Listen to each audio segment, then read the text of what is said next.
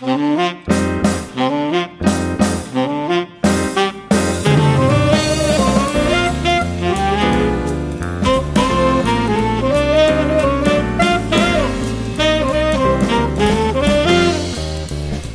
and welcome to episode 6 of the Mr. Barton Maths Podcast with me, Craig Barton.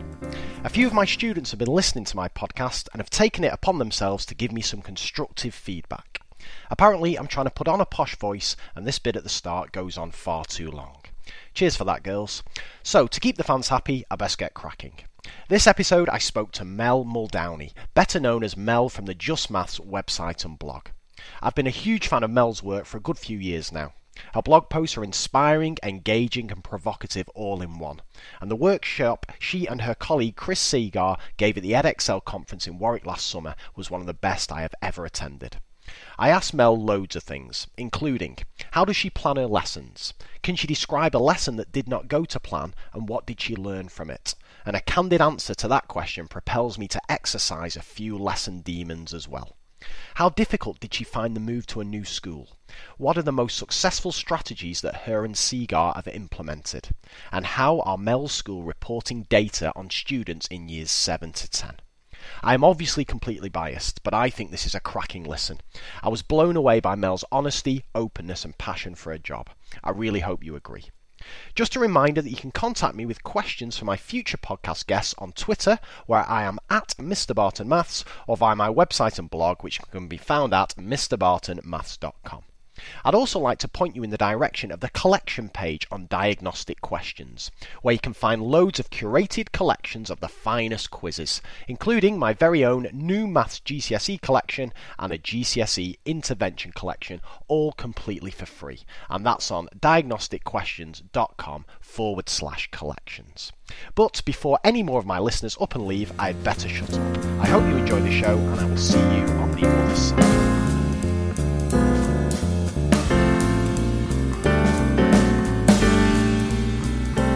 Okay, Mel, if we could start with your 3 speed dating questions, if that's all right. So firstly, what is your favourite number and why? Oh, that's a difficult one. For me, I'm a massive fan of Big Bang Theory, and Sheldon Cooper, when he says that 73 is his favourite number, and he was asked why, it just sticks in my mind that it's the 21st prime number. Its mirror is 37. Its mirror 37 is the 12th prime number. Of which its mirror 21 is the product of hanging, and he says something like, hang on to your hats, 7 and 3, which gets you back to 73. And some people won't be old enough, but I remember a thing when I was a child, a TV programme on a Saturday morning, which was number 73 with Sandy Toksvig in the early days. Flipping, hey, that's a throwback. Hey, that's a cracking answer, that one. I like that one. Very good. Well, second one then, what was your favourite topic in maths as a student? Oh, as a student, I still love it. I absolutely adore teaching surds. I remember being really hanging around to the end of the lesson and nagging my teacher, can I have some more of them, simplifying, anything to do with surds. Unfortunately, my kids haven't, or the students I teach haven't taken it to it so deeply. I will. I'll get it ingrained in them. They did like the fact that I call it turds. It's best just to come straight out with that, isn't it? Because it's always going to come up in the lesson. So yeah, if you're the first to bring it up, face it off. What is it about surds that you like? I don't know. I just think there's something satisfying about knowing that it's almost self-checking as well.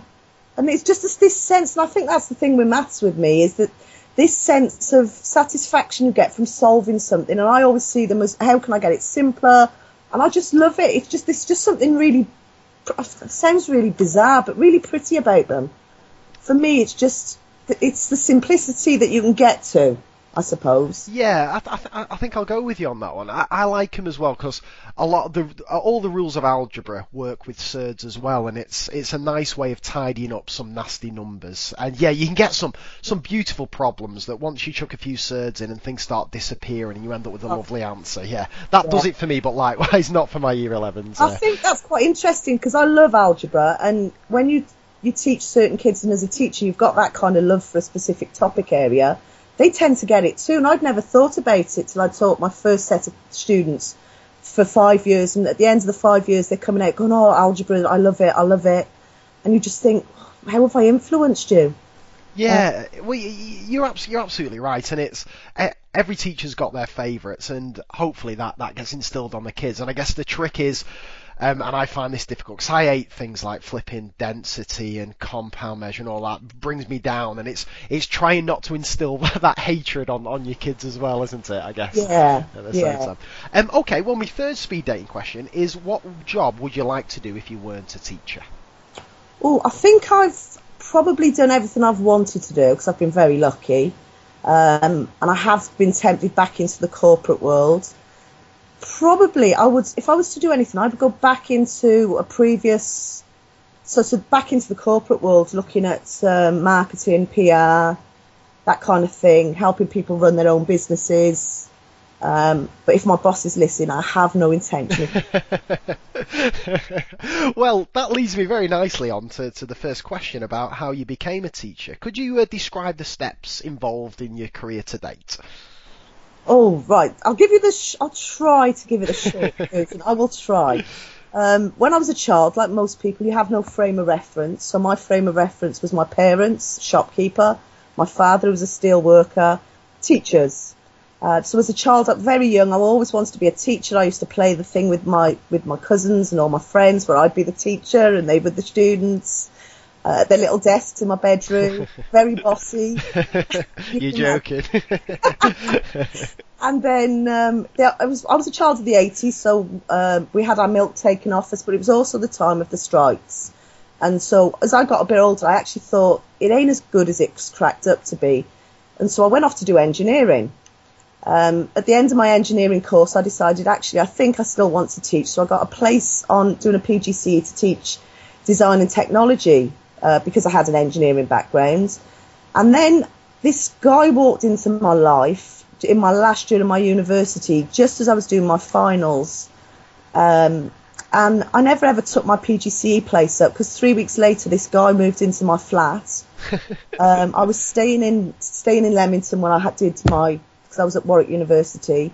I'd always worked through uni. It's pubs and restaurants, and this guy happened to be, 3 weeks later, he moved into my flat. Like, did you know he'd moved into your flat? This wasn't like a surprise, was it? No, it wasn't a surprise. It was sort of, it just happened. He stayed one night and then never left. And he happened to be my boss at work. And then 22 years later, we're still together, but we were married within 6 months. And so my career everything stopped, and the idea of being a teacher stopped. And we went off into the pub trade together, and we did a massive development with Whitbreads, town centre boozers. And that was really great fun. Being 21, town centre, 2,500 people in the pub. It was amazing. It was exactly what you needed as a young person. I couldn't do it now. And then my mother was killed in a hit and run I was about 26. And everything felt very shallow, and I came back. And I'd sat there one Saturday night and watched these 2,000 people come through. And it was like watching a slow motion film. And I just said to my husband, my mum didn't work to put me through university for me to be a glorified barmaid. And I saw a job about 3 days before, being an area manager for the pub industry. So I applied for the job. And then at the interview, and we're going back probably 18 years ago, 15 years ago. And this guy, I rang the guy before the interview, and he said, actually, you're too young, and he wouldn't get away with it now, but he said, you're a woman. Uh-oh. Yeah. So, and I get that, because a lot of the pubs I'd be looking after were all run by men. So I said, well, let me come in for an interview, and I got offered the job, and I then took my area, from being 37th out of 40 in the country to first, second and third within 6 months. Flipping heck. Yeah, it was, again, we spent lots of money, we developed the sites, so we refurbished them, did some amazing developments, and then I saw another job, because that job was regional, and it was lovely, it was great, and I felt I wanted to do something more, so I wanted a national role, so I went to work for a parcel company on a national role, and again, I was there for 7 years, and that was brilliant, and then, sort of an international role came up. It was a promotion, I went for it. But unfortunately, a guy that worked for me had a car accident, and again, it was one of these moments. I've had two where I've really evaluated my career, and this was another one. I'd spent the weekend with some friends, and as you do, some really close friends, you get very drunk. I don't do it very often. In fact, I've had years not drinking. And it was a weekend where I'd spent the whole weekend with their children. And you know when you see people are uncomfortable with kids, they don't know what to say? Yeah. Have you ever seen that? And yeah. You see a friend come in with a child, and the child just stands there looking around feeling awkward. Yes. And I'm always that person that gets down on my hands and knees and talks at their level, and I don't know why I've done it. And then my friends that we were with said, you should teach. He didn't know the backstory, that was always my ambition. And I thought, actually, if I don't do it now, I'm never going to do it.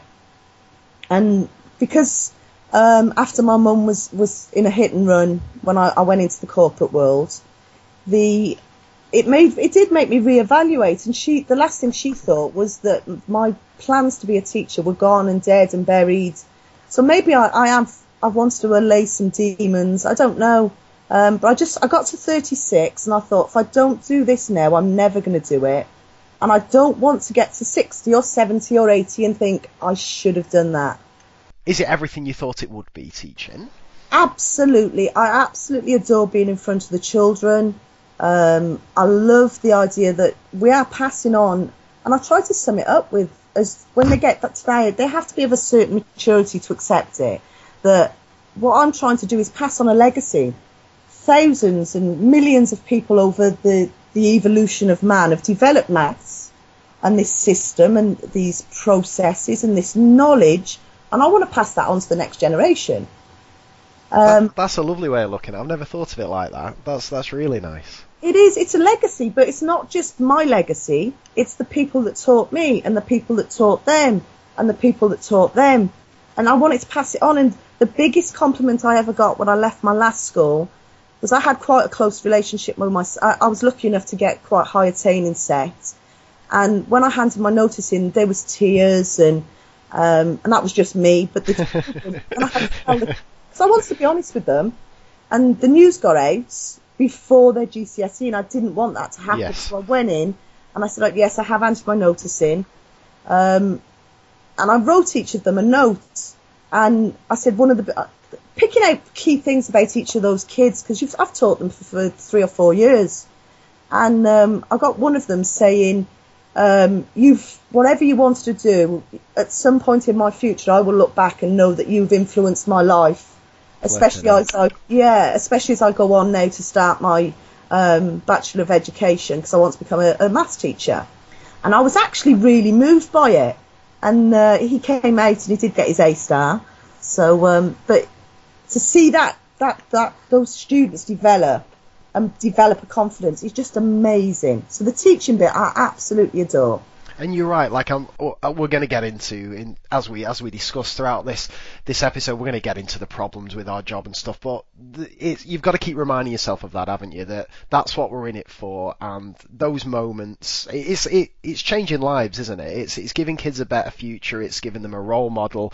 It's giving them something to aspire to. It's empowering them, whether it's in their jobs or in their lives as a whole. And that's why people get into teaching. And it's, despite all the problems with the job, that's what you've got to keep reminding yourself of, isn't it? Oh yeah, it's. I say it can be the best job in the world, but it can also be the worst job. Correct.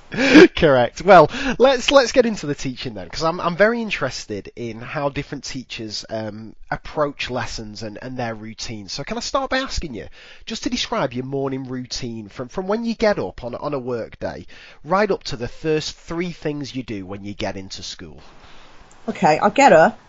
What time do you get up, if you don't mind me asking? I'm not an early riser. I get up about 7 o'clock. Okay. That is after having 3 alarms from 6:30. Right. Switch on snooze. And then I usually get up just as my husband's leaving, and he sometimes makes me a cup of tea. Nice. And then I'll potter around the house. I'll check my emails, send any urgent emails that I need to send that morning.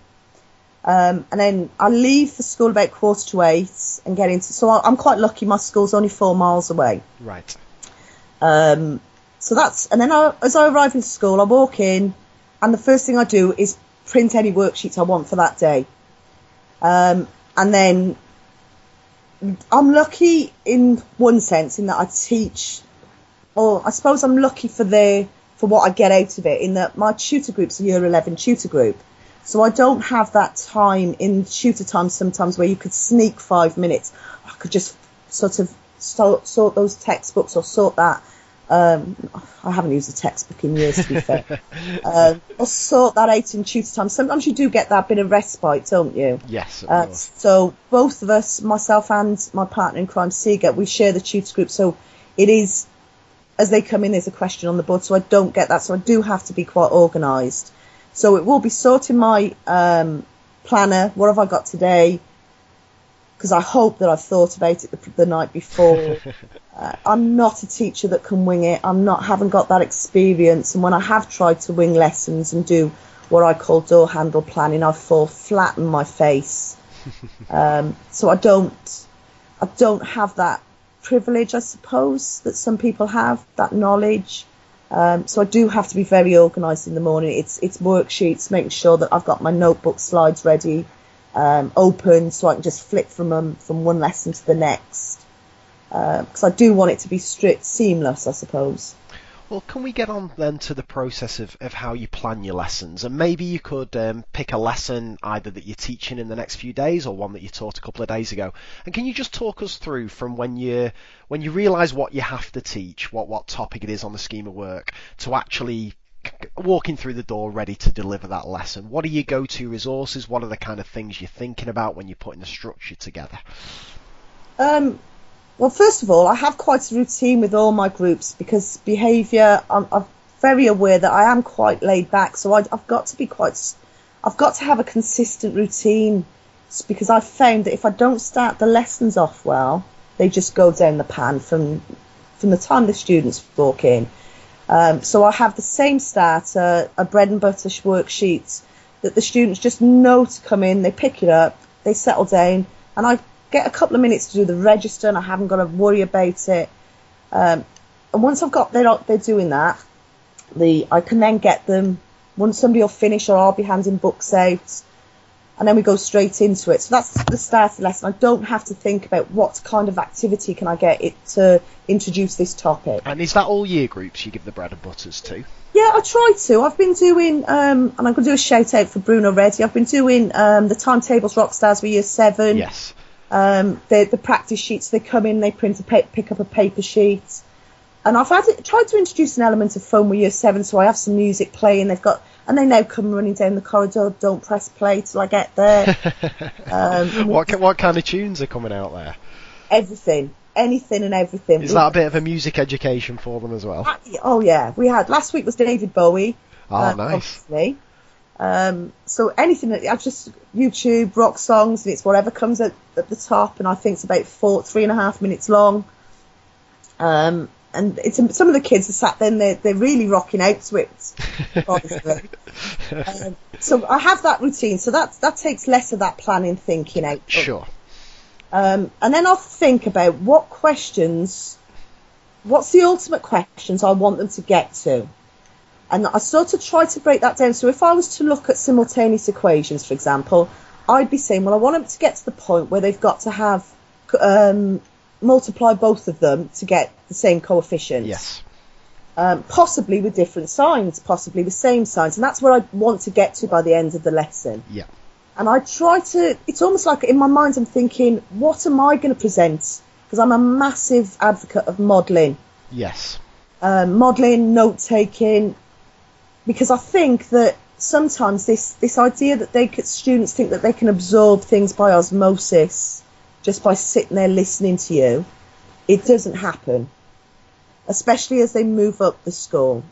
So it would like to do so. I'd be looking at modelling. It would be very much whole class questioning, but I'd be sort of going through the process. Right, I want that question, which I will model through the whole class questioning. What do I do now? How do I do this? What do I do with substitution? And then I would get them to do an example or a question of their own.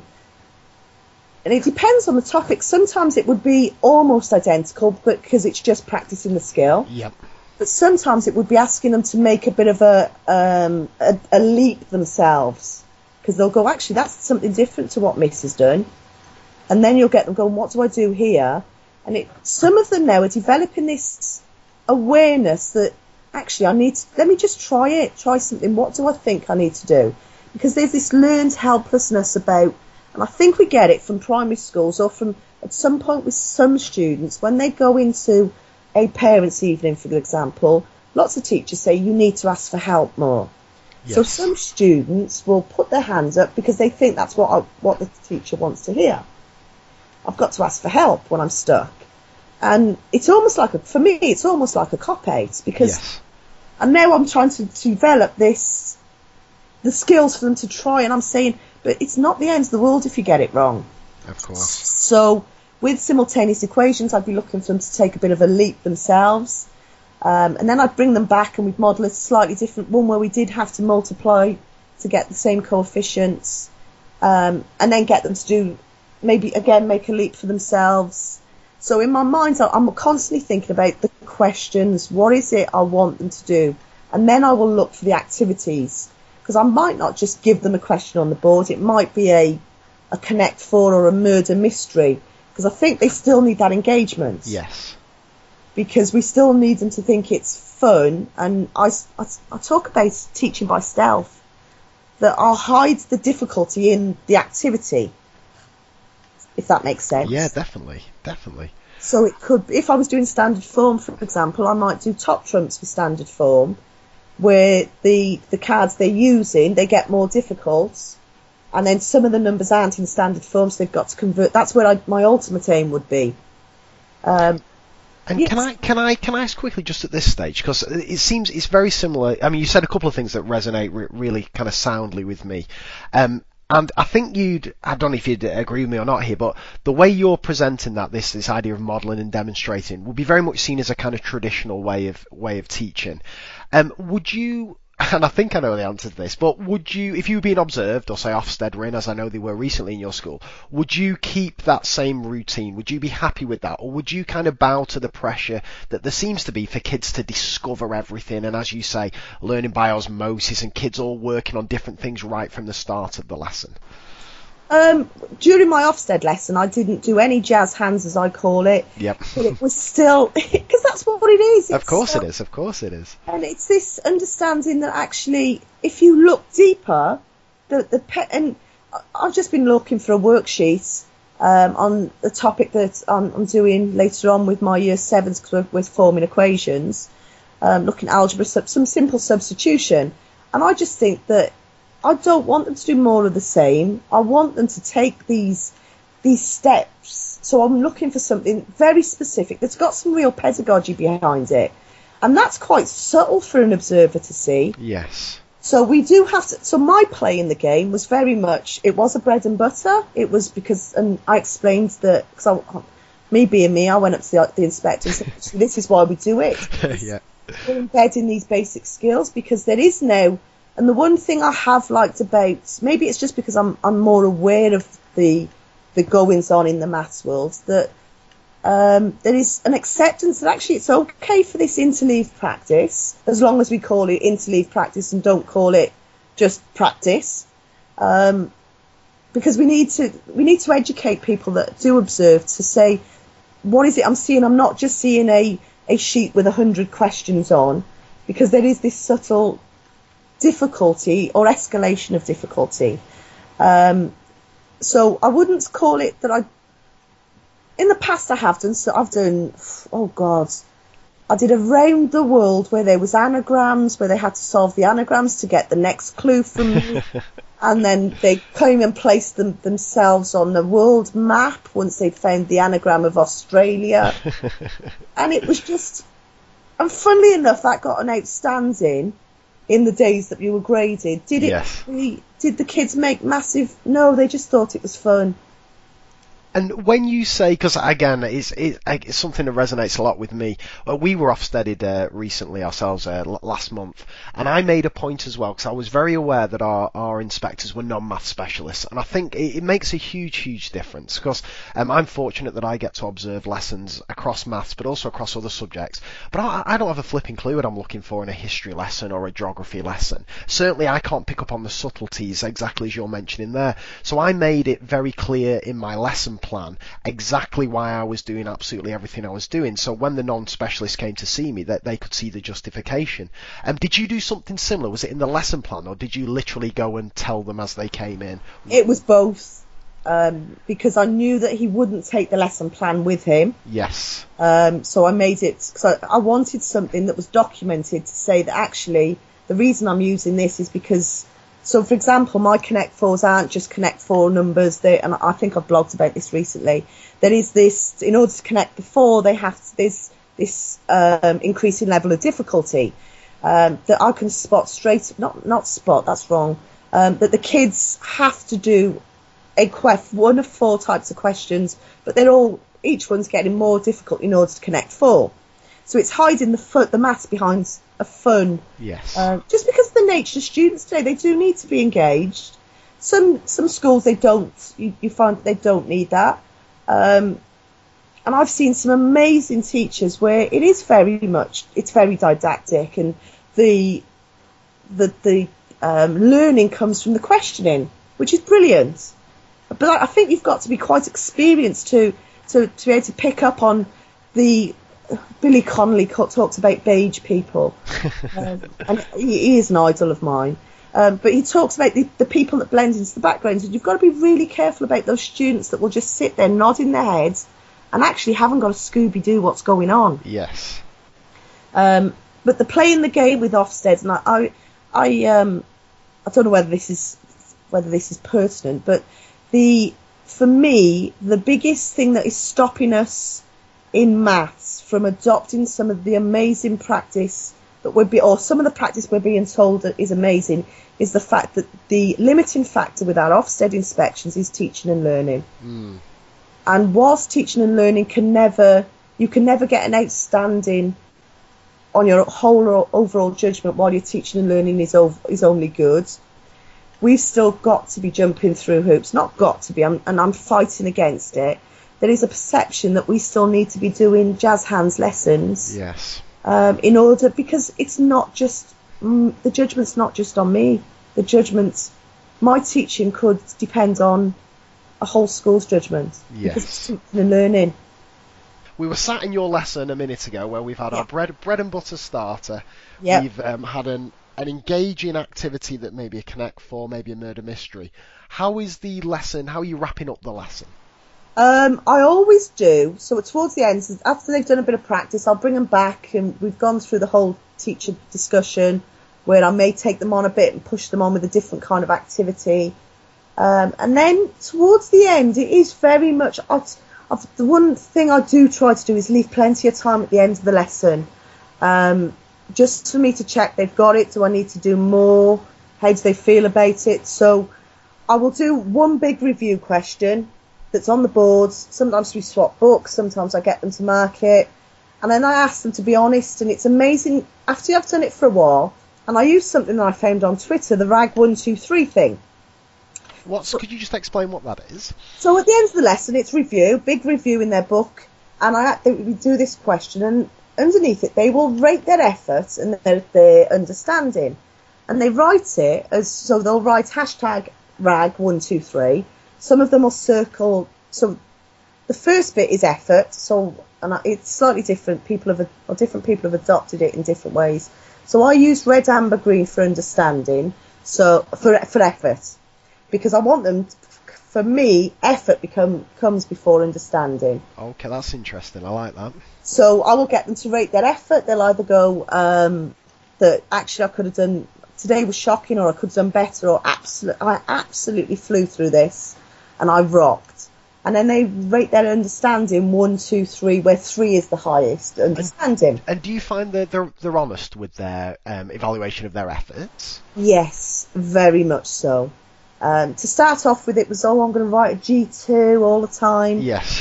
But once you start giving them, and all I do then is I'll just flick through at the end of the lesson, because they open them at the end on the front of the desk as they're leaving, and I'll flick through and go, okay, I'm happy with that. I can see they got the right answer or didn't. But generally, if I'm feeling a bit iffy about it, I will get them to pass their books to somebody else to mark. Yes.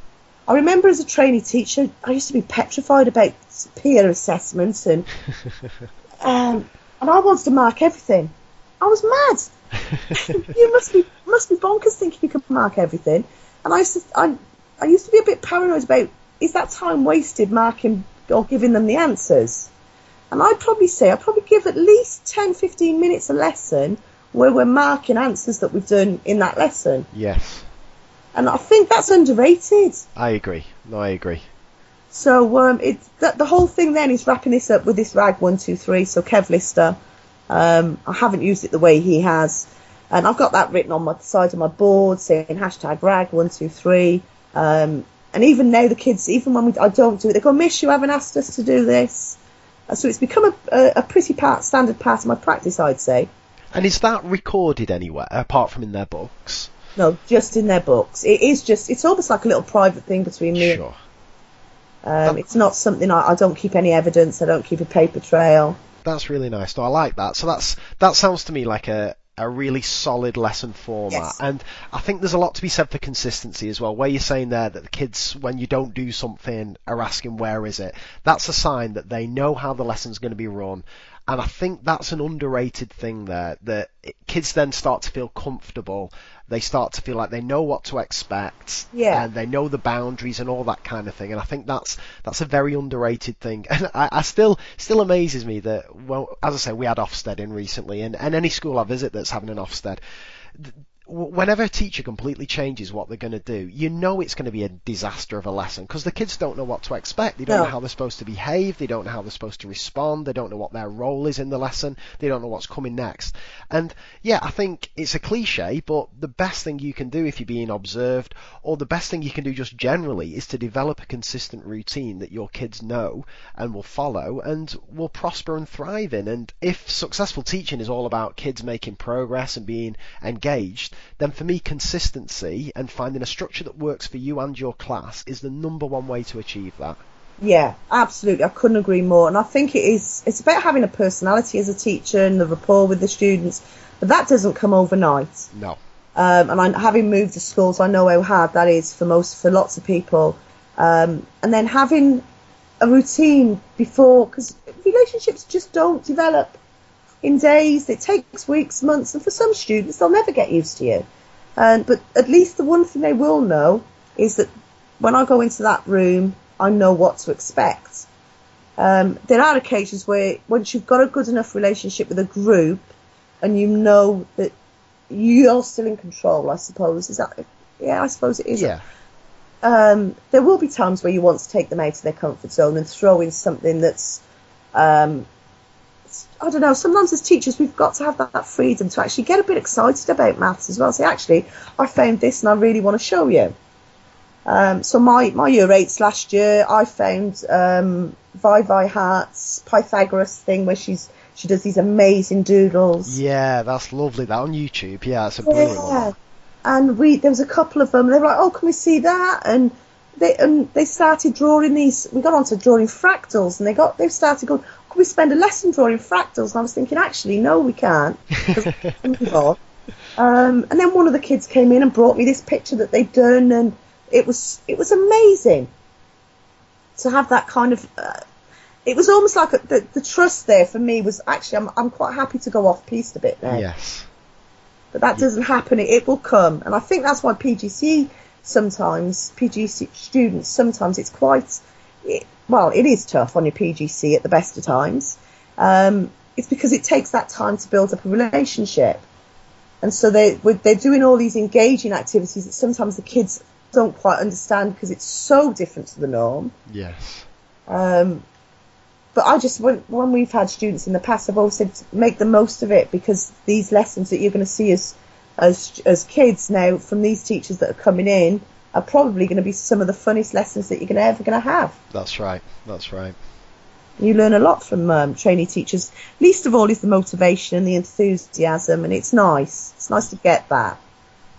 Absolutely. Can I ask you as well, just whilst we're on this kind of routine and planning lessons, and this is a question I get asked quite a bit, but how do you keep track and organise all your resources that you've built up over the last few years? What's your system so you can easily track something down?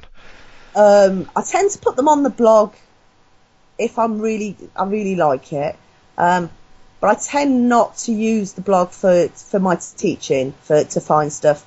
I'm very old-fashioned. I have a filing system that says number, shape, algebra, data. I try not to keep lessons. I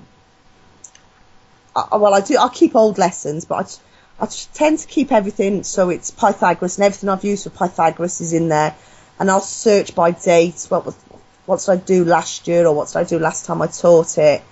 So it is just a filing system on my laptop. In terms of my planning, I've got an old-fashioned paper planner. That's just a diary, and I'll plan forward in it. But I've toyed with Idosio, and what's that? Could you just talk us through that? So it's a teacher planner app on your iPad. It is very, very good. But I kept forgetting my iPad. But it's brilliant. So it's a teacher planner markbook. The seating plans on it, interactive seating plans, are just brilliant. That you can take the kids' photographs on the iPads and move them around the desktop. So you can constantly change them. It's an amazing app. It costs I think it's a few quid, but nothing outrageous. But it is absolutely brilliant if you've got the time. What's the name of that again? Sorry, Mel. Idosio, IDOCEO. It's brilliant. It really is good. There's it takes some time setting up, probably a couple of hours to get your head around it. They're constantly being updated with some amazing. So the markbook's got little Excel things in it, and I like the fact that when you go into a class, you can actually, as you're collecting that homework in. You go to the class and there's you can set up one of the columns in your markbook to just be a yes/no tick. So yes, and as you're going around, you're going, yes, you've got it. No, you haven't. Yes, you have. Yes. And so instantly you're capturing as you're walking around those that haven't and those that have handed in homework. It's about being disciplined in your organisation. So I start September and I get to about now where it starts trickling off a bit, and then February half term I'll notice that. Actually, I was much more organised before, because I'm not very organised. Well, that leads me to my next question, actually. What are there any other apps that you use to help you with your work? Because I know whenever I've seen you at conferences and stuff, I've seen you with your iPad, and I've seen you annotating over exam papers to write work solutions and stuff. Are there any kind of go-to apps that you have that help with any part of your teaching job? Notability, again, it's another app. You import PDFs in, you annotate, and then you can export PDFs. It's absolutely amazing. It's just a way of using your iPad as a notebook. So I couldn't do without that now. So I will go and I'll make notes on it. And I know some people use OneNote or some of the other apps that come with Microsoft. I toyed with them, but Notability for me, because I still like writing. Typed notes for me just don't do it. I like to be able to doodle, because it makes when I'm sat there I do doodle. Trying to type maths is a waste of time anyway, right? You've got to be handwriting it. Oh yeah, absolutely. You've got to engage with the maths, haven't you? You've got to play with it and have fun with it, so I've used that lots especially with the exam papers. It's good as a teacher just to be able to sometimes take the time to, actually, I want to do a bit of maths. And so I do sit there over night time sometimes and especially through having all the SAMs, I want to understand the complexity. And there's been twice, I think, where I've thought, I don't know where to go with this question. Yes. Oh, God, I've been there myself. They're flipping hard, some of them. Some of them are hard, but Some of them's not. Some of it is nice maths. Oh, it's lovely. Oh, yeah, don't get me wrong. It's nice to be challenged by it. It's nice, like you say before, it's nice to be thrown out your comfort zone, even as a teacher, with some of those questions. They're beautiful questions. If we can move on just thinking a bit more about teaching. So you've talked about the structure of your lessons. Could you, if possible, could you think of a recent lesson that you've taught, or one in recent memory that went badly for you? And what was the reason it went bad, and what did you learn from it? Probably trying to teach simultaneous equations to a year 10 group. That I'd over-egged their algebra. I'd over-egged the ability to be able to substitute numbers in once they'd either eliminated or had eliminated one of the X or Y. And we've got ourselves in a tiz where left, right and centre, I had those hands going up. I don't get it. I don't get it. What do I do now? Why are we doing that? I don't get it.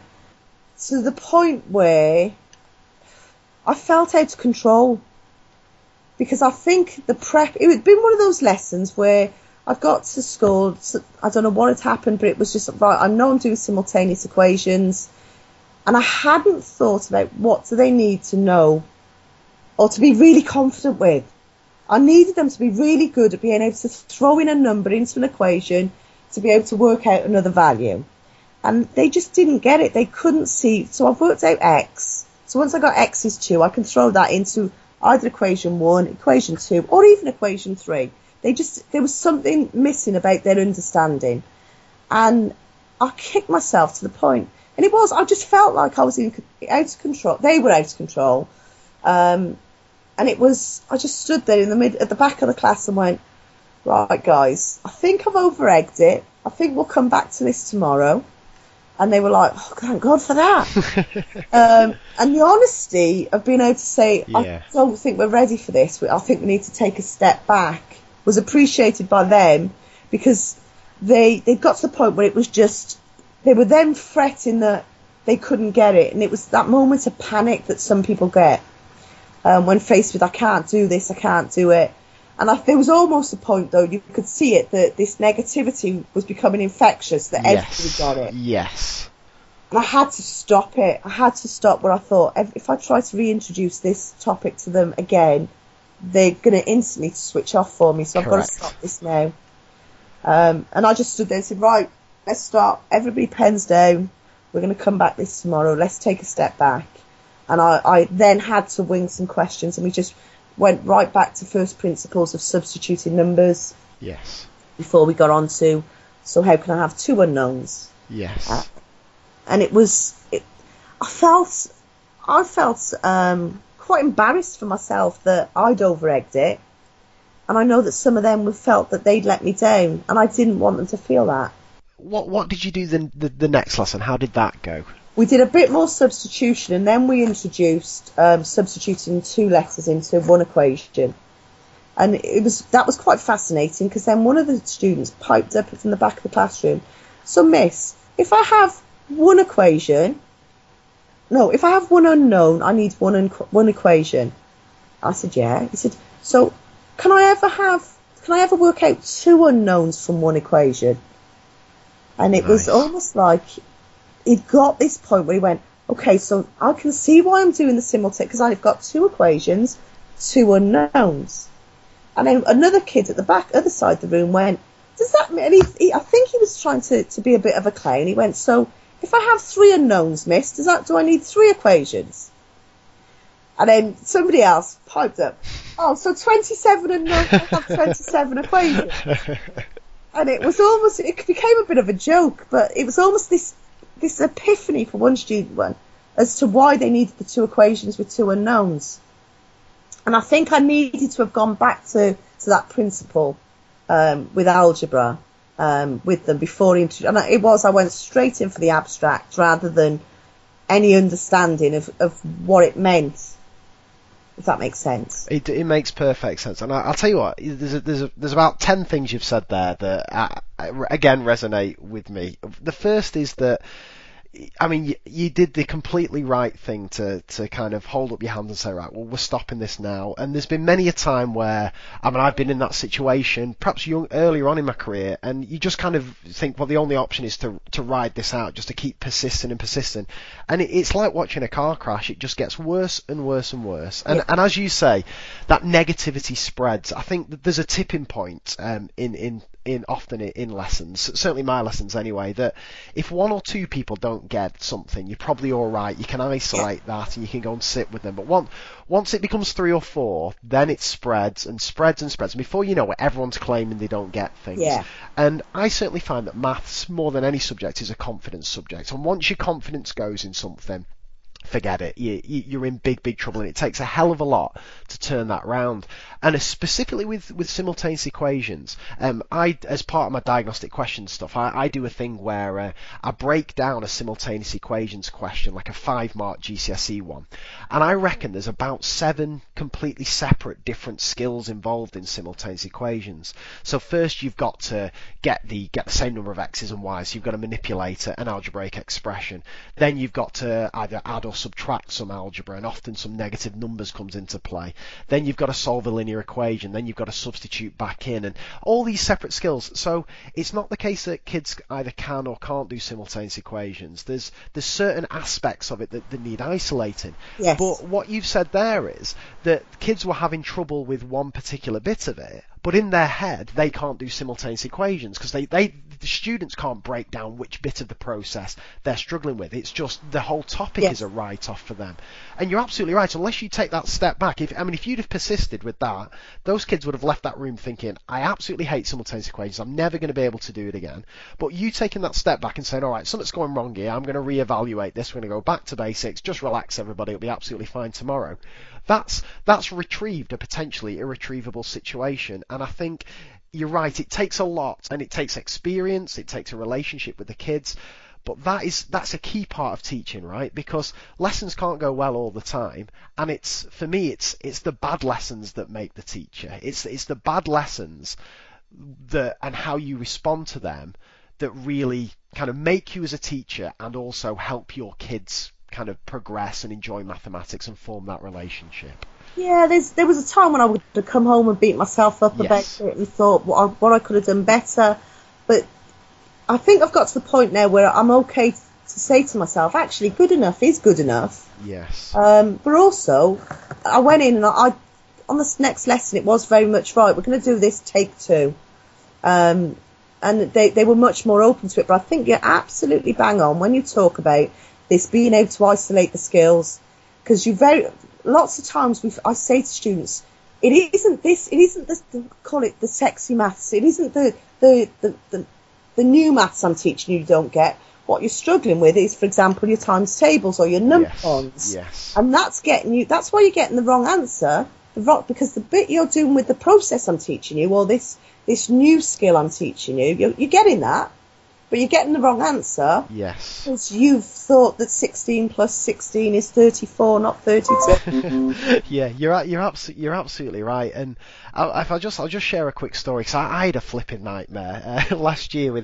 I had a year 11 class, an absolutely delightful class, and I was teaching them vectors. And as you'll know yourself, often in year 11 you don't actually get a chance to teach that many new topics because they've covered everything in kind of 7, 8, 9 and 10, and most of year 11 tends to be revision. But vectors was something I was really looking forward to because it was a brand new topic, and I thought really carefully about how I was going to teach it.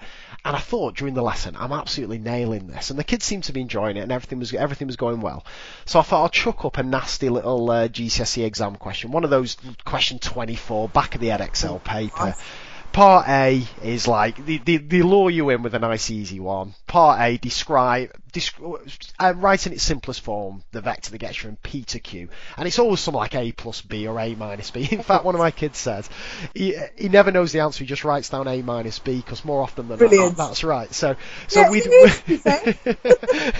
a good strategy. So we nailed Part A, so everyone was happy with that. And then Part B was one of those classics. It was prove that 2 lines are parallel. Well, one of those ones. And the kids were working, and we'd done a few of those examples. So I said to them, right, this is your chance to shine. I'll give you 5 minutes. How many of you can get this right? So they're working their way through it. all the way, drawing all the lines, everything that I've taught them. And then I projected the mark scheme up, and I said, right, put your hands up if you got 4 out of 4. And there was only 2 hands out of 20 went up. And I thought, what the flipping X happened here? And the confidence and the morale in the room just absolutely evaporated. And it was only when we started to deconstruct it that what had actually gone wrong is it wasn't their lack of understanding of vectors that had caused the problem. It was the final step whenever they were faced with something like minus a plus 3/4 of a, and they had to combine those two things together. Yeah, and it was fractions and negative numbers, nothing to do with vectors in the slightest. Yeah. But because I hadn't identified that as a feature of that question and hadn't isolated that as a separate skill and assessed that they could do that first at the start of the lesson before trying to teach them this new skill, in the kids' heads they can't do vectors, whereas in fact they just needed a little recap, as you say, on the fundamentals. And it took me at least another lesson to build them back up and show them that in fact they were absolutely fine with the new skill. It was just refreshing the old skill. Old stuff. And I think one of the lessons I've took from that, and when I do my kind of talks and stuff, and obviously I'm plugging diagnostic questions at the time, but what I say is before I teach anything new, I try to think of 3 fundamental key skills that kids need to be secure on, to be able to access the new material. And I make sure we assess them at the start of the lesson. And if they get them wrong, there is no point going on to the new stuff because, again, you're just going to have to sort this out further down the road. And you'll be in a worse position because the kids will think they can't do the new stuff. Yeah. And it's probably been the single biggest thing that's improved my teaching, I think, in the last few years. This not just thinking about teaching a lesson, but thinking exactly what skills come into whatever subject I'm teaching, and often it'll be strange ones that unless you think about it you don't associate it, like I say with negative numbers and vectors, or negative numbers and simultaneous equations, or as you were saying, fundamentals of multiplication with any particular topic. And unless you isolate them and test them and get the kids secure with them, again you're heading for a series of incidents that myself and you have experienced there. Absolutely. It was quite interesting with another year 10 group. We were doing forming equations, and I'd used something from Don Stewart, his 15 pens. Lovely, yes, I love that one. It's an absolutely amazing resource. And we'd gone through the 15 pens. I want one more in the second part than in the first part, one more in the third part than the second part, if that makes sense. Yes. And we'd gone through, and we were forming this equation, and they couldn't see how I'd got to the point where it was collecting like terms. And I'd over-egged. They can't collect like terms. How have we got to remember, it's a relatively new school, so lots of this prior knowledge, we're still assessing what they were taught before, and they're a gap generation, and that's no excuse. They didn't know it. And it was, I don't understand how you can't understand how I've now got 3 X's or 3 N's, as we decided to call them. And again, I had to backtrack and spend some time talking about how do we collect like terms. And I think that, again, referring back to our Ofsted inspection, that was one thing that the Ofsted inspector was really interested in, is what are we doing to assess prior knowledge? Yes. To make sure they've got these skills. So things like the diagnostic questions is absolutely amazing for that kind of thing, to pick up on these skills that sometimes you don't think are associated, you take for granted.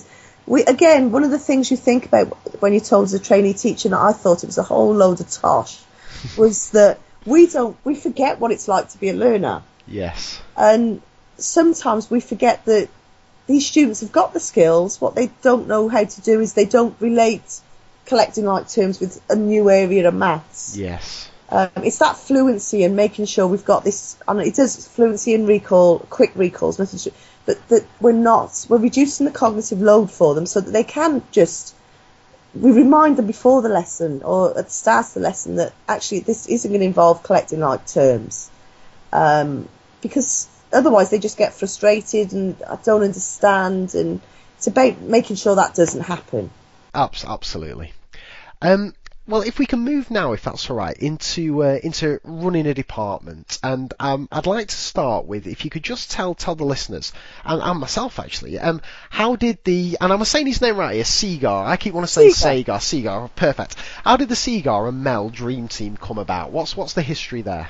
He was, when I went for my first teaching job. I always wanted, having because of the journey I went on. I wanted to work in a challenging school. Like, I never saw myself working in a grammar school or anywhere. I'm not saying it, I'm not nice, but I always, because teaching for me was, I wanted to make a difference.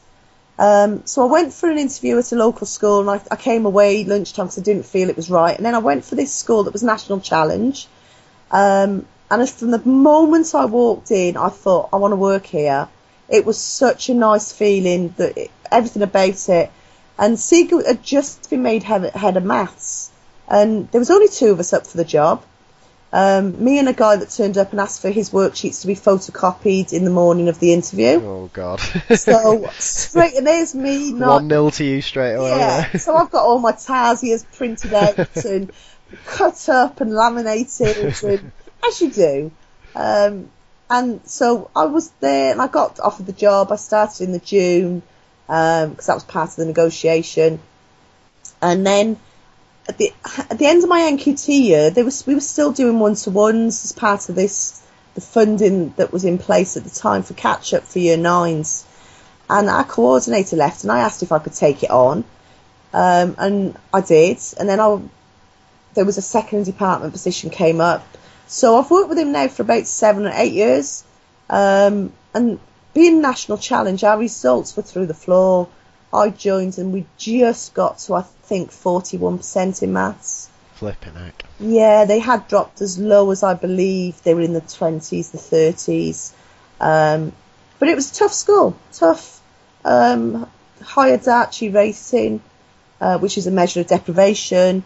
But the students there were they were amazing. They were really hungry for it. But I wasn't there in the dark days. I came just after it. Allegedly, the behaviour was really bad. And it wasn't one single thing that made a difference there. But our maths department there, we'd all done our NQTs there. We were all very trusted, I suppose. And Sega being very ambitious, it was he'd been there since his NQT. He was very ambitious. He knew what he wanted to do. And it was the days when early entry was around. Yes. And our kind of cohort at the time, we did use your early entry. I make no bones about it, but we did it for a reason. We were never one of the schools that did it and stopped teaching maths. Right. We did it because we talk about having the 3 Ps: prisons, pregnancies, and proofs. Because we had students that, in order to improve their life chances, we need to make sure not everybody was going to see year 11 out with us, if we're brutally honest. Yeah. And so we did do early entry, and early entry to us, when it went, was probably only worth about 4% anyway. Okay. So, and we just worked well. Well, apart from early entry, and apart from the kind of obvious chemistry that there is between you and Seagar, and also by what it sounds like, between the department that you got, were there any policies and strategies that you employed that, looking back, you think actually they were key? They were key to getting the successful and the amazing results that you ended up getting. Our one-to-one program was amazing. Not necessarily for the extra time that we got with the students, because obviously any time we get to do extra maths is brilliant. Yep. But we were doing that with our core, probably 60 kids in year 11, where we'd pull them out of PE. So some sporty boys didn't like it. That was an amazing thing to do. Like I say, not for the time. I think it was more to do with knowing that we were prepared to invest in those students, and building a relationship with the students that made them know that we believed in them. And I'm not saying it was all to do with the relationship, but sometimes for some key students, it might have been the only time that they were ever told that actually, I think you can get this. You can do better than you're achieving now, but it does involve hard work. And there's never been a point where we've told students it's going to be easy. It is going to be hard. It's going to be tough. There's going to be times when they don't want to learn. But learning is it's not always meant to be easy, I don't think.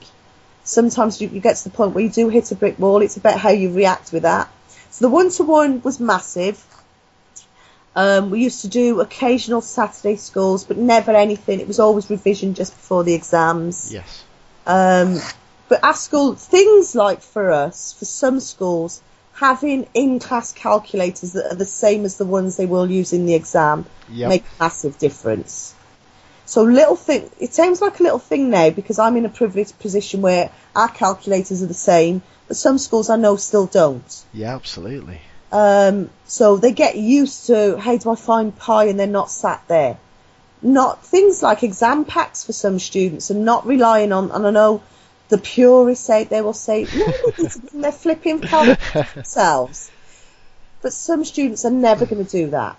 And who are we hurting? Are we hurting them, or are we hurting the school results by withholding them? It's interesting you say that. When I moved school, it's my 5th year now in this school, but I still consider it like my new school that I'm in. And I'd moved from it was a comprehensive in Formby near Liverpool. I used to teach in, but quite an affluent area. And then I've moved to a school in Bolton, which is in a fairly challenging area.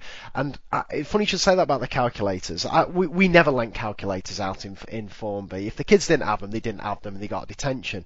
And I came here thinking of doing the same thing. And obviously none of the kids are bringing calculators. And I was saying, right, well, you're just going to have to suffer and all that. And then my deputy head said to me, in a very nice way, just said, well, who's suffering here? Like, the kids are suffering. We as a school are going to suffer. Like, nobody's gaining from this. The kids either can't afford calculators, or it's literally the last thing on their mind is to pack a calculator in the morning. And as soon as you realise that, and if you're lucky enough to either have a class set of calculators or get your own or whatever, it takes a stress off it.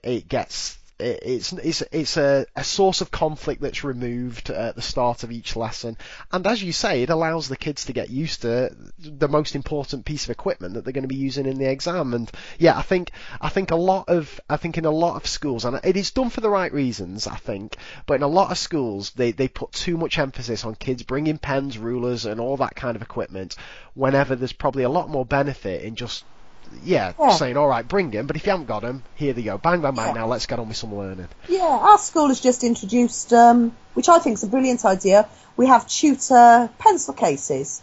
So as part of our start of the day check, it is our responsibility to check that the kids have got pens, pencils, and if they haven't, you give them a pencil case, it's got their name on it, and you issue a consequence there and then.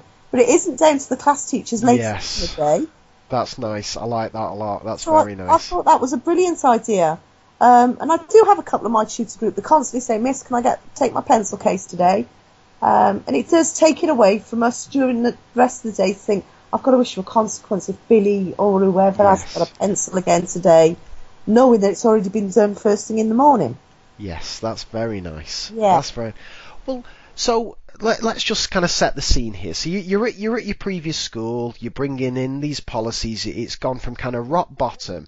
Firstly, can you tell us when you and Seagull left, what was your kind of headline results? What was your kind of your parting gift, there, if you want to put it that way? Where did it end up? We went to 71, 86, and then the year we left was on 81, just close to 82. And that was the year early entry left. That's amazing. So against an FFT mid-50s, 60, because of the cohort that was there, and our pupil premium, non-pupil premium gap, I think we got it down to about 3%. That's brilliant. That's amazing. So you've got these amazing results behind you, and you and Seagull move as a kind of partnership to a new school. Yeah. Now, was it because I was in a fairly similar, not the same position, but a fairly similar position where I'd had a lot of success at my previous school, and I thought, fine, here we go, let's just bring that success to a new school. And it was an absolute eye opener for me moving schools. And I just wonder, did you have a similar experience? Well, was it difficult moving schools? And I wondered if you could talk about what things worked in your previous school that perhaps didn't work as well as you would have expected in the current school that you're in. Was it difficult? I would say, at which point I would usually say something about Sherlock and no... But no, I don't say that. We don't have an explicit rating on this podcast, so we'll leave it at that. Absolutely, it was the toughest thing I'd ever done in teaching. From the day I walked over the summer we'd gone in and we'd done our classrooms, the corridor, and we're ever so excited, and we thought, the kids are going to love this. And from day one, it was the hardest thing I've ever done. At no point during my NQT year, my PGCE year, did I ever cry. And there was a day when I was in the our little maths cupboard where we make coffee. It's a bit bigger than a cupboard. We don't all crowd into this cupboard in the back. And I was sobbing my heart out because I just felt I couldn't teach. I didn't know what to do. And it was really, really tough. Your reputation's gone. Yes. Handing in our notice and knowing that we were going off together made the summer term very uncomfortable for us at our old school. We felt that the school, we had a lot of respect there. In terms of behaviour, I think, in expectations, but also about the not the CPD, that's wrong, about our professionalism. And all that's gone. In the old school, the trust of, if we've asked for a work trawl or something to be done within the department, or we were asked to do it, the SLT knew that we'd get it done. We would do whatever they've asked us to do. Sometimes with a bit of an argument about why it needed doing. Yeah. And then the new school, it was very much, we had no track record, so we had to work really hard, and we were under no illusion that we had, and especially having set up Just Maths, just because that again has evolved. We had this thing about we've got to make this work, but the last year's year 11 were amazing. They were really up for it. They bought into not capping their potential. They can get whatever they want to get. It is about hard work, and we just saw an opportunity with a school that requires improvement, different kind of cohorts. But it's been an amazing journey. It's been a roller coaster. But in terms of what didn't work, behaviour management didn't work one iota for me. And why was that? What was? Yeah, have you looking back, have you been able to figure out why?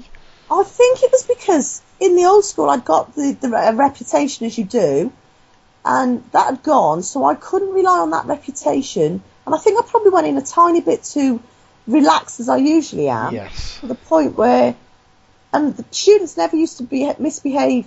Well, they did occasionally, but they was usually because it was snowing or there was a bee or. Yeah.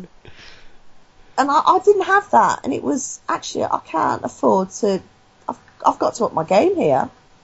I can't afford to rest on my laurels, because they don't know me from Adam. They don't know my rules, my standards, and I was constantly saying I have really high expectations, and it was the behaviour management. It felt like I'd gone back to my PGCE. Yeah, I completely agree. I felt exactly the same. And there's times you can't beat yourself up about it. The one thing I would say is not the school, it's not the students, it isn't you as a teacher. It is just that it's tough, but it's almost like an unwritten rule that nobody ever talks about. Nobody wants to tell you it's tough. Yeah. And I wish somebody had looked me in the eye and said, you're going to get times when you're going to feel like a newbie teacher. I mean, I agree. Like, I would go so far as to say it was worse than being a new teacher. Because at least when you're a new teacher, you almost don't know what to expect. You haven't got anything to look back on. And whereas when you've been teaching for a few years and had kind of success and got on well, those glory days are behind you, and you teach it. And I remember one of my first lessons in this new school, I thought, is this a joke? Has somebody paid someone to set me up here? Like, I'd never witnessed anything. The kids could not have cared less. I was talking, my jokes were dying for a start, so I was annoyed already, and they just had no interest in anything I was saying whatsoever. And it took, I came home crying probably every day from September to December, thinking, and I told my wife, I have made the worst mistake of my life moving schools. And you're absolutely right. People need to start telling people about it, because it's a shock. It is. And do you know, I'd never thought about it, that the reason I think I found it so tough, now you've said that, is that it was probably that I had a frame of reference of remembering what it was like before. For me, the turning point was the half term in the October, where I think the students came back and thought, oh my God, you're here, you're back. That's right, yeah. And it was almost like, I don't, they trust enough that she's going to be here for a while, we better get used to this. Yes. But there's still a couple of students that's taken me till this year to get into their good books with. And it's because both of us are stubborn and neither of us have wanted to back down. And these students have had to up their game to rise to my level of expectations in terms of behaviour. And what is it that's kind of stood this test of time between both schools? And by that I mean either a policy that you've got in the maths department or something you've done as a teacher. Has it been the case that now things that were working in the previous school are starting to work? Now that the kids are more used to it? Or are there some things that are kind of gold dust that actually now you think, right, they've worked in that situation and now they're also working in this situation? I was really impressed. This is going back to probably about December of 2000, so we've been there about 3 months. And this particular Year 10 group and my PGCE students who came in at about the same time, I unwittingly gave him this Year 10 group that they were, I think they saw it as a game and not realising that actually I was there for the long run. Yeah. We did I think it was like a murder mystery or some kind of activity where, and they were so engaged that all of a sudden I saw key characters in it that wanted to learn. It was almost like a turning point for me, because up until that point, like you said, I did think it was a joke. I thought they can't be this bad, and it was about that point where I thought it's not me, it's not them, it's just a situation. But it was things that, in terms of the activities, I think not underestimating their ability. It is so easy to just say, actually, I'm going to water it down. I'm not going to try the challenging stuff. Yes. I don't think they can get it. But sometimes you try the tough stuff and they can really, that's when it gets fun for them. Yes. But it's managing, as I talked about the lesson plan earlier, it's managing that in such a way that you're scaffolding it, that every step of their journey is almost planned for them. And that's when you know you've done an amazing job in a lesson, when you thought, I nailed that. I've got to the point where I wanted them to be, and at no point did nobody go, I don't get it, I've missed, you've lost me. But it's a really tough topic that you've taken them to above and beyond. And I've got a set one in Year 8 that this week we've been doing probability trees with conditional and unconditional, fractions, decimals, percentages, all sorts of connotations on it. And one of them yesterday when we did it, they were drawing a picture and they were like, so could I come up with my own scenario about eating biscuits? And they've gone further than I ever wanted to for Year 8. And that's whether it's right or wrong, I've taken the risk in that I want to push them as far as I possibly can. And that's worked, I think, is the same policy for both, is that try to push them, and I use the phrase the Peter Principle. It's when people in management get promoted to the point of incompetence. And they do in the real world, outside of teaching. And I talk about that. I use that in my teaching. I will keep on teaching to the point where you don't get it, and then I'll back off, and then I might take it a bit more. Oh, that's nice. I like that. And do you think has moving schools made you a better teacher? It's made me more conscious of my teaching. I think I was getting lazy. I think sort of 6-7 years into it, you do get to the point where you get a bit blasé. You're comfortable with your topics. You're comfortable with those style of students. And you tend to get a niche, I suppose, where you always get the set 1 or you always get the set 5. Yes. So it's made me more conscious. It's really invigorated my teaching. It's made me want to be a better teacher. As to whether or not that happens, I haven't got a clue. I don't think I'm the one to judge. Okay, and can I ask you just a question again that I guess get asked a lot? You're obviously incredibly busy with both your teaching, kind of running the department along with Sagar, and also working with Just Maths and on your blog. So how do you manage your time to try as best as possible to form a decent work-life balance? And what steps do you take to help you switch off from work at home, if ever you can switch off? I'm a bit of a workaholic. If I was brutally honest, my husband would probably agree. I try to work, so he'll come home and we'll have a couple of hours to ourselves. So we cook dinner, we chat about our day, and for me that's a really important part of the day. Some people would say that they do that later. It is when you get home that you want to, and he's always the first person I ring. I want to say I've had a rubbish day, or this has happened, or I've had a brilliant day. So the work-life balance for me is that couple of hours, hour and a half, at the end of the day when I get home and we're cooking dinner, we're chatting. For me, that's lovely. And then he goes to bed quite early because he's up quite late. He's up. No, that doesn't make sense. He goes to bed quite early because he's up early. And so as he goes to bed, sort of 9 o'clock, that's when I really get down to my work. I don't sleep a great deal, never have. So I'll probably work till about 1. And it's amazing when there's no noise how much you can get done, and that's not all every night. But for me, the work-life balance is very much conscious that I spend the time doing what I want to do when I want to do it. But you'll notice there's time when I just switch off. I don't respond to tweets on Twitter, and I have a bit of a blog silence. It's usually because I found something that I want to have a binge fest on Netflix or Amazon. And the latest one was Jack Taylor, which I did this weekend. Oh yeah, it's decent that. Yeah, I've it's watched that. brilliant. Yeah, it's good. It is good. We're turning into a TV recommending podcast, but yeah, I'd definitely recommend that. That is, and I'd also chuck in myself and my wife. I had a bit of a break as well. We did the whole of Making a Murderer on Netflix, which everyone's talking about. That was absolutely superb as well. So I'd recommend that to anybody. Would I be able to ask you? Just we've had quite a few questions on Twitter, and just a few kind of pertinent ones that I'd like to throw your way. I know I'm conscious of your time here. Are you all right just to speak for a few more minutes? Yeah, carry on. Nice one. Now, with your current year 11s, I assume that you're kind of following the kind of big 40 from Just Maths strategy with that, again with the bread and butter and all that. Is it very much a structured preparation for your year 11s in the build up to GCSEs? Oh, absolutely. It's something that we know what we're doing when we're doing it. Our set 1 and set 2 will follow the normal scheme of work. Our sets 1, 2 and 3, in fact. So we don't come away from so we're not stopping them accessing any part of the curriculum. In fact, some of our students will go on, our sets 1 are being prepared for further as well.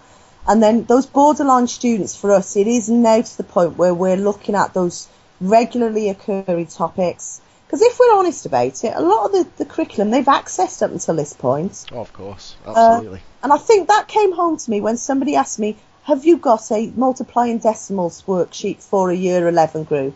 And I sat there and said, you're being very naive if you think they've never seen this before. In fact, yes. They probably left Key Stage 2 knowing how to do it. Yes.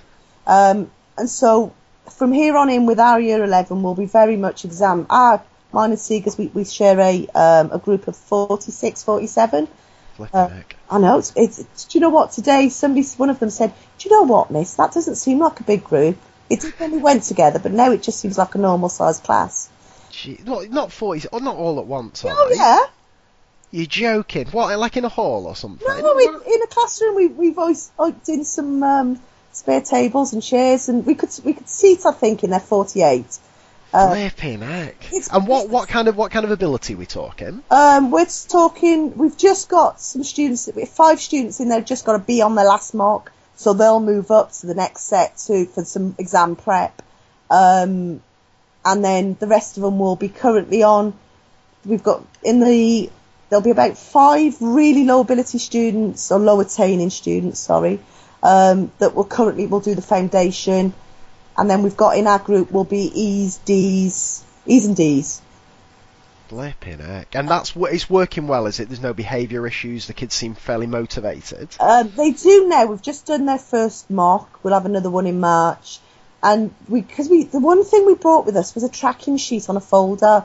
So yeah, I remember seeing that at a talk. It's brilliant, that. It's, and seeing them today as I went, they'd seen that I'd annotated it because they had a results evening, like a proper mock results evening last week. Seeing that when they got their folders back today, I'd written on there 13 to a C, 1 to a C, and then one of the students went and found 1 mark in his papers. And you see them going, actually, Miss, last time I was 27 away from the sea, I'm only 13 now. Seeing that motivation for them, and that's worked. I think we've now crossed the line where it was almost, what are we doing here, and we're never going to get it, that they're starting to buy into this. I think I could get this. It's within sniffing distance. And I think the key to that is cause I was fortunate enough to come to your workshop in Warwick for the EdExcel conference, and it's the fact that it's not just saying you've got a C or you've got a D. It's the marks away, isn't it? That's the motivating factor. That simple thing. And I'll tell you another thing I took from your workshop that we do in our school now, and that's set our higher kids the foundation papers to do. Ooh. I think that is such a brilliant idea, because when I suggested it, teachers were saying, well, why are we doing that? And I just said what you said, that the foundation paper, firstly, the kids think they're going to get 100% on it, and they never do. So that's one reason. Yeah. And secondly, the foundation paper is full of questions that kids should get right, but inevitably get wrong. It's like 2 lots of questions 1 to 15 on a higher paper, and kids are dropping marks on that. And as I say to my students, who some of them are going for an A, you can forget about your A if you've got questions wrong between questions 1 to 15. You've probably blown it already, or as I say to them, any mark you drop between questions 1 to 15 is a mark you're going to have to get on a flipping horrendous question 21 or 22. So this foundation paper challenge, I think, is a genius idea, and that's certainly something we've rolled out. And have you had anybody get 100%? Oh, I'd love to have a teacher who's got 100%. They're not so flipping easy, these foundation papers. They're really hard. So it's been an excellent motivating factor for the kids, and the staff have really bought into it. So yeah, I'd wholeheartedly recommend that. Yeah, brilliant. Can I ask you as well, again, just a couple of questions have come in here, inevitably about the new GCSE. So the first one, and this is actually from my head of department, Karen Wilkinson, and I'm going to test her on this because she's claiming she's listening to these podcasts, and I don't think she is, so we'll see if she recognises her name here. She just wants to know, how are you reporting data on your current year 11s? Current year 10s. Sorry, current year 10s. What are you using there? Right. This is quite a bone of contention in that it's really difficult. Some schools out there are using the SAMs. There's no grade boundaries, and I've listened to your previous podcasts, and Graham's got some great ideas at EdExcel.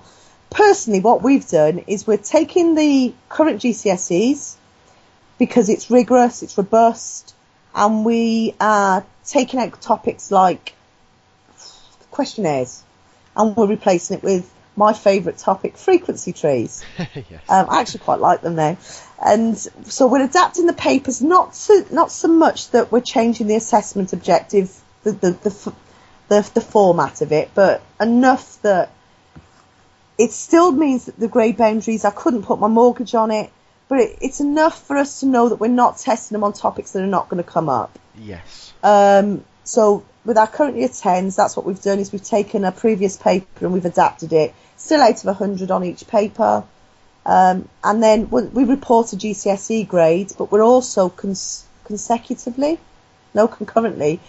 reporting a number grade, where our data guy has come up and he's mapped across, saying that a C is a 4. So, and we report between grades, so we report a C.0, a C.2, C.5, C.8. So we show that progression.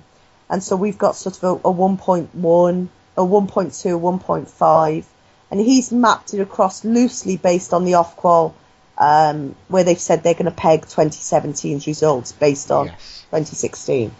So that's what we're doing. By the end of this year, when they do their end of year 10 mocks, we will probably do the similar, but what we will have done is taken the papers and split them into 3 to give the students the experience of 3 papers. I see. And then we're hoping that as they go into year 11, we've given them the exposure to the SAMs is coming through using the SAMs in our teaching, rather than giving them to the students, because it will frighten the bejesus out of them. I think that's That is a key point. That we did that. We gave them a SAM, the foundation SAM, in fact, and flipping heck, we were getting kids coming out with 2s and 3s. There was tiers. Yeah, those papers as a whole are a scary prospect. Yeah. But you're absolutely right. The individual questions, they need to be embedded into lessons. Absolutely. They're brilliant. Some of the questions.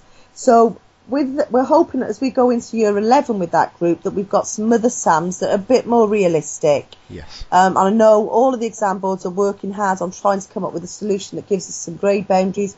I'm not holding my breath. No. But what I am saying too, I'm constantly discussing with Seeger and the rest of the department that actually as we go into year 11, they'll have 3 papers, whether we make those up or whether we continue to use the current sitting because it's rigorous, in terms of we know that a C is still going to be a C, or would have still been a C.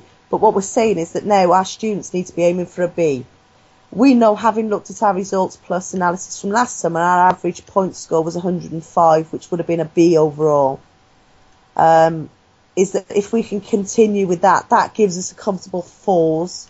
And it also, in fact, gives us almost a comfortable 5 across the board. So we have done some data, some number crunching, but using the SAMs and giving them to the students we've never even considered it, because they're exemplar materials. They're not. I don't believe they're meant to be used as mocks or exam assessments in the classroom as they are. I think you're right, and I think all when I spoke to Graham, Andrew, and Neil, they all said that they never intended them to be seen as mock papers. They were just to give teachers an idea of the style of questions that may be asked and an idea of the content that will be covered. And but teachers inevitably want papers. They want an indication of what it's going to look like. And they were never intended to be that. And it's just unfortunate the situation that's happened. But I agree with that. Could I ask what are you doing with years 7 to 9? In the sense that what data are you reporting and are you expected to report? Do you have to give number grades, or are you doing levels? What are you doing there with those? Again, year 7 and 8, we report Key Stage 3 levels. And Ofsted asked us this question: what are you doing? We said we are still giving the old SATs papers because again they're rigorous. We know the levels are nonsense. We know that a 4.2 doesn't really mean anything, doesn't tell you anything. But what it does mean is that a 4.2, if I measured somebody on a 4.2 on the previous test and they're now on a 4.8 on the next test, they've made some progress.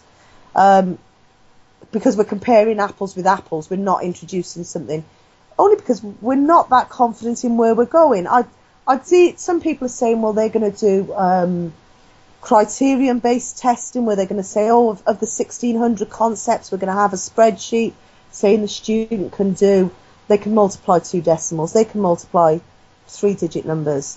And I just think it's analysis paralysis. So we've gone with something that we know has worked in the past. It's referenced against the previous reference points for Key Stage 3. We have been asked to change those Key Stage levels to numbers.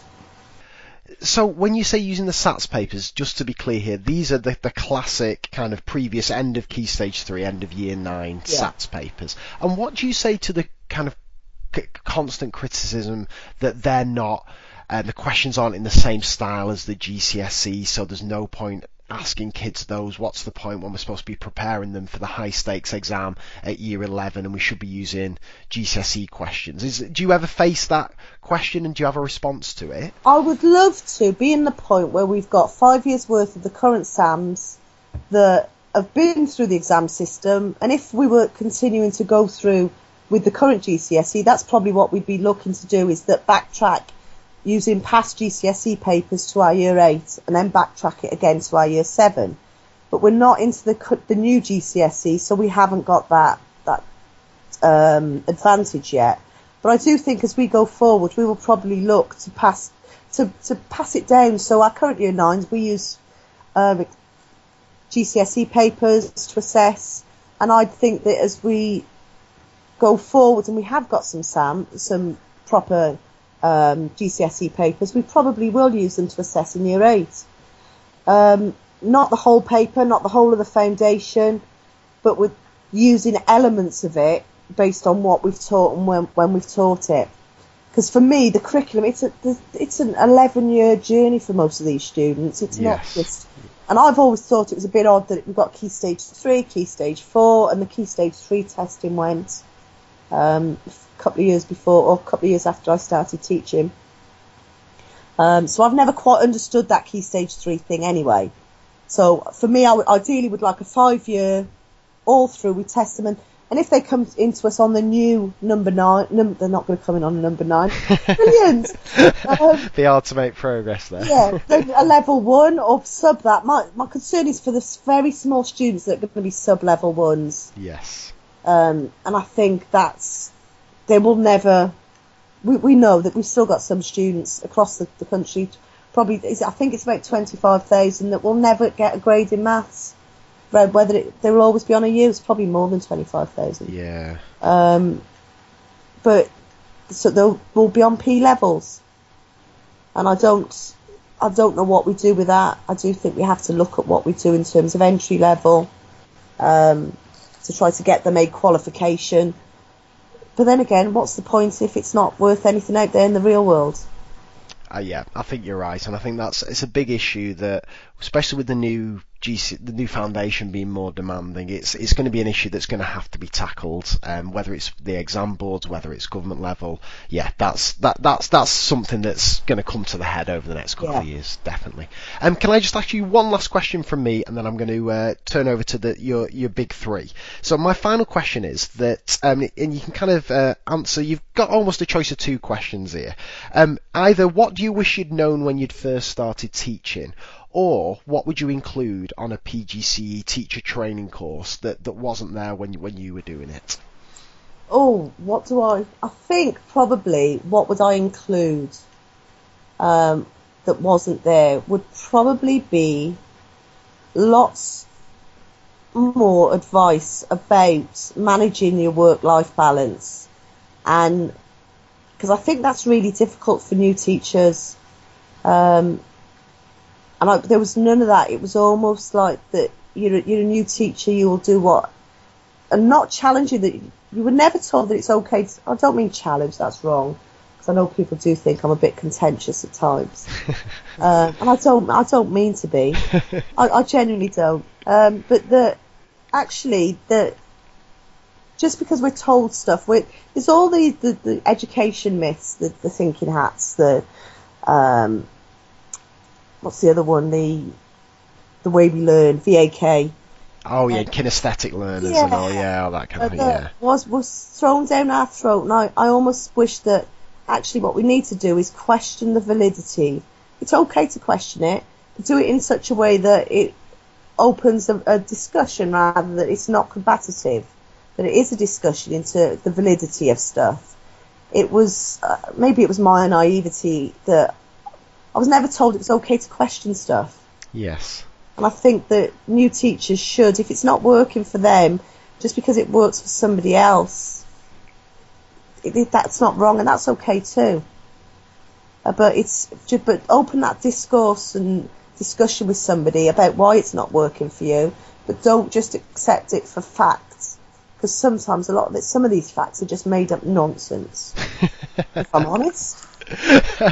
Well, that's a perfect segue into your big three, because as I've said in my introduction, I'm a huge fan of your blog. I think it's one of the most interesting ones out there, because you never shy away from your opinions, but I don't think you're kind of contentious for the sake of being contentious. You kind of say what needs to be said, and all opinions are your own, and you stand by them. So if someone was to visit your blog or the website, however you want to take this, for the first time, what 3 pages or posts or resources would you direct them towards?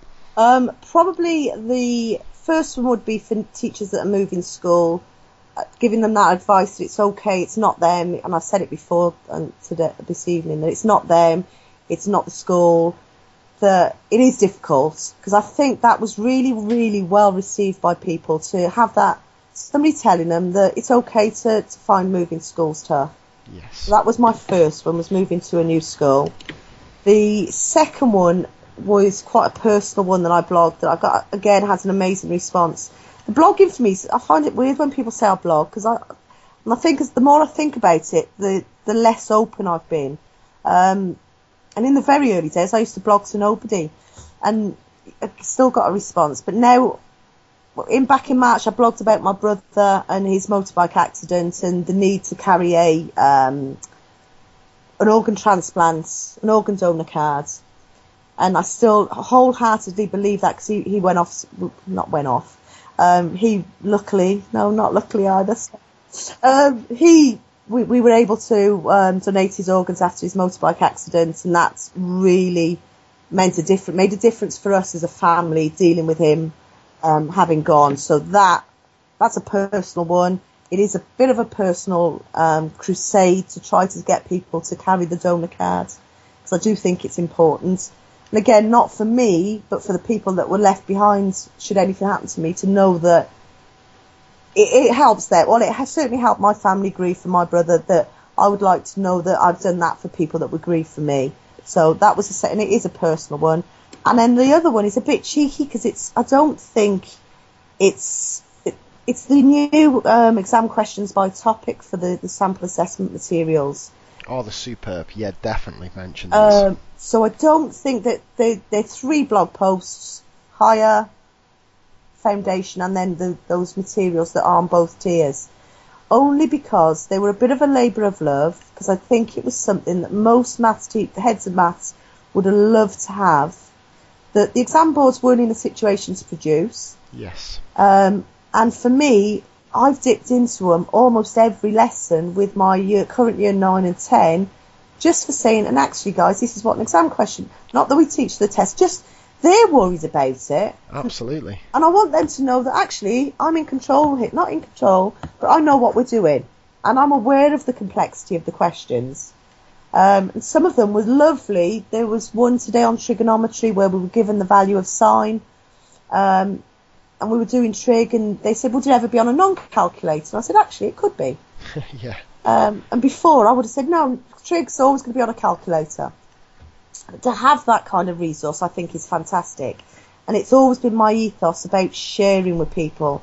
Because I genuinely think, as a country, we've got some amazing teachers, and we are stronger together. And that's always been my ethos along this, is to not just share, but also magpie lots of ideas. I've amassed so many ideas from people on Twitter and through emails and the blog and the conferences, and that's how we get better as teachers nationally, but also for me personally. So those exam questions by topic were my Christmas gift to the maths teaching community. And it was very well received. One of the best presents I got this year, in fact. So it was nice. Well, you couldn't top that. So that was perfect.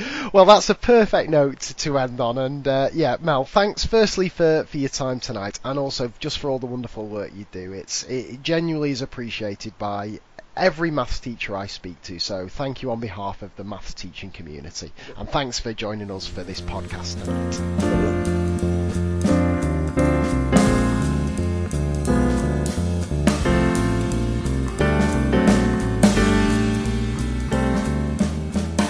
So, there you have it. I really hope you enjoyed that discussion as much as I did. I certainly learnt loads from it, but if I had to pick up on one takeaway, it'd probably be Mel's thoughts on behaviour management and the importance of consistency and routine. And this was certainly something that I discovered myself, to my shock actually, when I moved to my new school. So I've been teaching in my previous school for 6 years, and I knew every single child there, and crucially, the students knew me, and they knew how far they could push me, and they knew what would happen if they stepped over the line. And that was through just pure experience, and them kind of hearing stories, and me teaching brothers and sisters, and all that kind of stuff. And it was at the stage where it didn't matter if I was put on cover, and I hadn't taught a certain group of students before, it was a different subject, it was all going to be absolutely fine. I felt very comfortable going into any classroom. And then when I went to my new school, the opposite was true. I adopted a similar relaxed approach that Mel talked about, but I found that it just simply didn't work because the students didn't know what to expect, and they were constantly being surprised. They had different expectations of different teachers. They could push certain teachers so far and other teachers much less. And it took me a good, certainly beyond Christmas of that first term, if not up to Easter, to kind of adopt a different style of teaching and behaviour management than I had in my previous school. Or make the style that I had in my previous school fit this current school. And it was purely, the only way I could do it was purely by doing routines and consistent structures to lesson after lesson after lesson. So the students weren't surprised. And the difficulty was trying to still get that creativity and that passion for mathematics in there. But as Mel said, you can still do it. A nice structured start to the lesson, and then some modelling so the kids feel comfortable, and then stretch them with some engaging activities, and then bring them back together at the end. And I went through, as I say, a good 2 or 3 months where that was all I did. The same essentially 3-part lesson every single lesson. And I did that until I got my classes to a stage where I was comfortable that they knew what to expect from me. I knew what to expect from them. And those expectations differed from class to class and year group to year group. And then I could start to release the reins a little bit, very gradually at first. And now, like, this is my 5th year at my school now, and I'm still not entirely comfortable dealing with every single class, but I'm at the stage now where I can have the lessons exactly how I want them. But that was only through building up that consistency of routine. And I think that's the key to behaviour management. It's all well and good going in armed with these amazing strategies that are supposed to work, but unless you have that relationship with the kids, unless you've put the hours in, and unless they've seen the routine and they know what to expect from you, it's not going to work. And it's probably the hardest thing about teaching, and it's the thing that I wish was made more of in the PGCE, because it certainly caught me by surprise, both when I first started teaching and even more so when I changed job halfway through my current career. So that was my big takeaway. But anyway, now it's time for everybody's favourite feature, the podcast puzzle. And for that, let me hand back to my guest, Mel.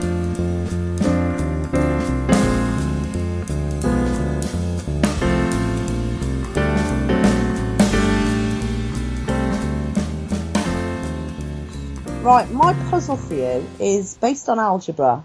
Some of you will try it without algebra. I'm thinking of a number, I multiply it by 3 and add 20. I get the same answer if I multiply it by 5 and subtract 8. What is my number?